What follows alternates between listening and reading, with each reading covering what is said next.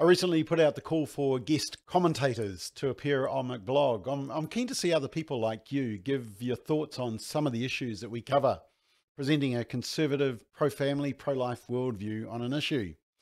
And it doesn't have to be flashy or super technical in production. We're more interested in the content of what's being said. And here's our first one.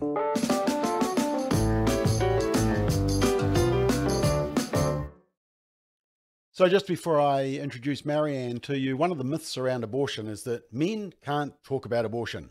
Until you've had an abortion or could get pregnant, then we don't want to hear from you.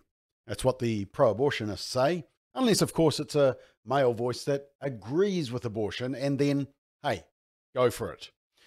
But, you know, saying that a male can't comment on abortion because a male can't get pregnant it's a bit like saying I can't speak against the horrors of slavery because I don't own a slave. Or I can't speak up against prostitution and the exploitation of vulnerable women because I'm not a woman. It's a flawed and silly argument. But anyway, what do women think on abortion? Apparently their view does count. And one person who has a strong view is Marianne Becker. And she sent through this short video presentation of why she thinks abortion is not the answer. Now note, it's not in a movie studio or anything. It looks like she's sitting in a nice sunny room somewhere in New Zealand. But have a listen to the content of her argument and see whether you agree or not. Hi. The woman's right to an abortion is one of the main arguments in the debate that we have. It's my body, my choice. Well, actually, is it? I agree entirely that it's a woman's choice who she sleeps with, who she has sex with, what protection she takes, if she takes the morning after pill, if she thinks she needs it. But once she's baby is within her womb, is it just her right? I think that actually, as a woman myself, having had children, that it's not just all about me. I had my choices, and there are consequences for choices in life. Everybody knows that. And in this case, there's now another life to consider. So is it fair on that life that it should be all about me and my body? When a woman gets pregnant, you never hear them say, I'm having a fetus, I'm having a fetus. They say, I'm having a baby. And I noticed in the select committee when we were debating this for the abortion law, that one of the politicians couldn't even say the word baby. She had to call it a fetus, and she couldn't say mother or woman. It was just ridiculous. I mean, what fairy tale land are you living in? The Western world is, 23% of the world's population, and yet we have these weird and wonderful ideas in the Western world that the rest of the world just looks on, and I think they must just laugh at us and think, you're nuts. No man can get pregnant. We know that. Biology tells us that. Anyway, going back to the baby. So the question is, once the baby's in there, does the baby have any rights? We were all in that position at one time. So we can't divide it off and say, well, that's a fetus over there and we're over here. No, we were all fetuses or babies once in our mother's womb. And it's meant to be the safest place in the world for a baby. However, it doesn't seem to be that way in New Zealand anymore. And is that okay? Is it okay for a woman to decide, I don't want to keep this baby?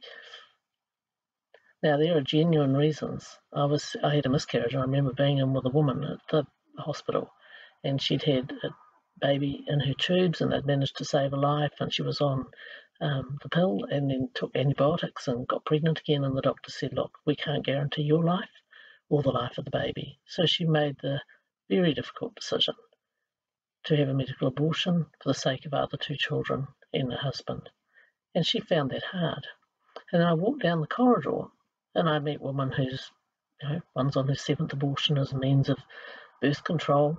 Another woman was married and they hadn't bought everything they needed for the house. It just wasn't convenient, maybe in a year or so. And then there were other, genuine reasons about why people have abortions. But that's all about the woman. What about the baby?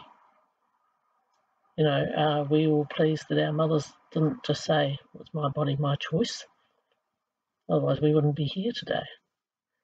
And having a baby, doesn't matter what your circumstances are, usually will require sacrifice. And so the question is it my body, my choice? Well, no, I don't think it is just about that. And my question is, where are all the feminists who should be saying, we should be proud that we can have children. We should be proud that we can get pregnant and carry on life and produce the next generation. It's not something to be ashamed of. It's not something we want to hide. It's something that we should be walking around really proudly. And I believe women and men are equal and different. And I think that to decide that you're going to have a baby is a major decision, but it's the responsible choice if you get pregnant. One other thing to think about is that when women have a baby, they're often quite emotional when you first find out. And I don't know that that's the best time to be making life-changing decisions that for many women last a lifetime, the decision that they made to have that abortion. I think if you're a woman, you know plenty of women who've had it. There's no condemnation to the woman for making that choice. I think society has to do better to provide more support for women. And that is the answer, rather than changing the law so that you can have an abortion right up to birth. One other thing, when we marched in Auckland about the new laws, there were some girls on the side saying, my body, my choice, and there was a young guy there, and he said, oh, why are you marching? And I said, well, actually, if a baby is aborted up to birth and it's alive on the table but it needs support, the law means you're not allowed to help that baby. And he said, but that's terrible. And I said, yes, it is. And those laws reflect on what sort of society we are. I think we should support the most vulnerable. And the most vulnerable place you can be, it seems, in New Zealand at the moment is within your mother's womb.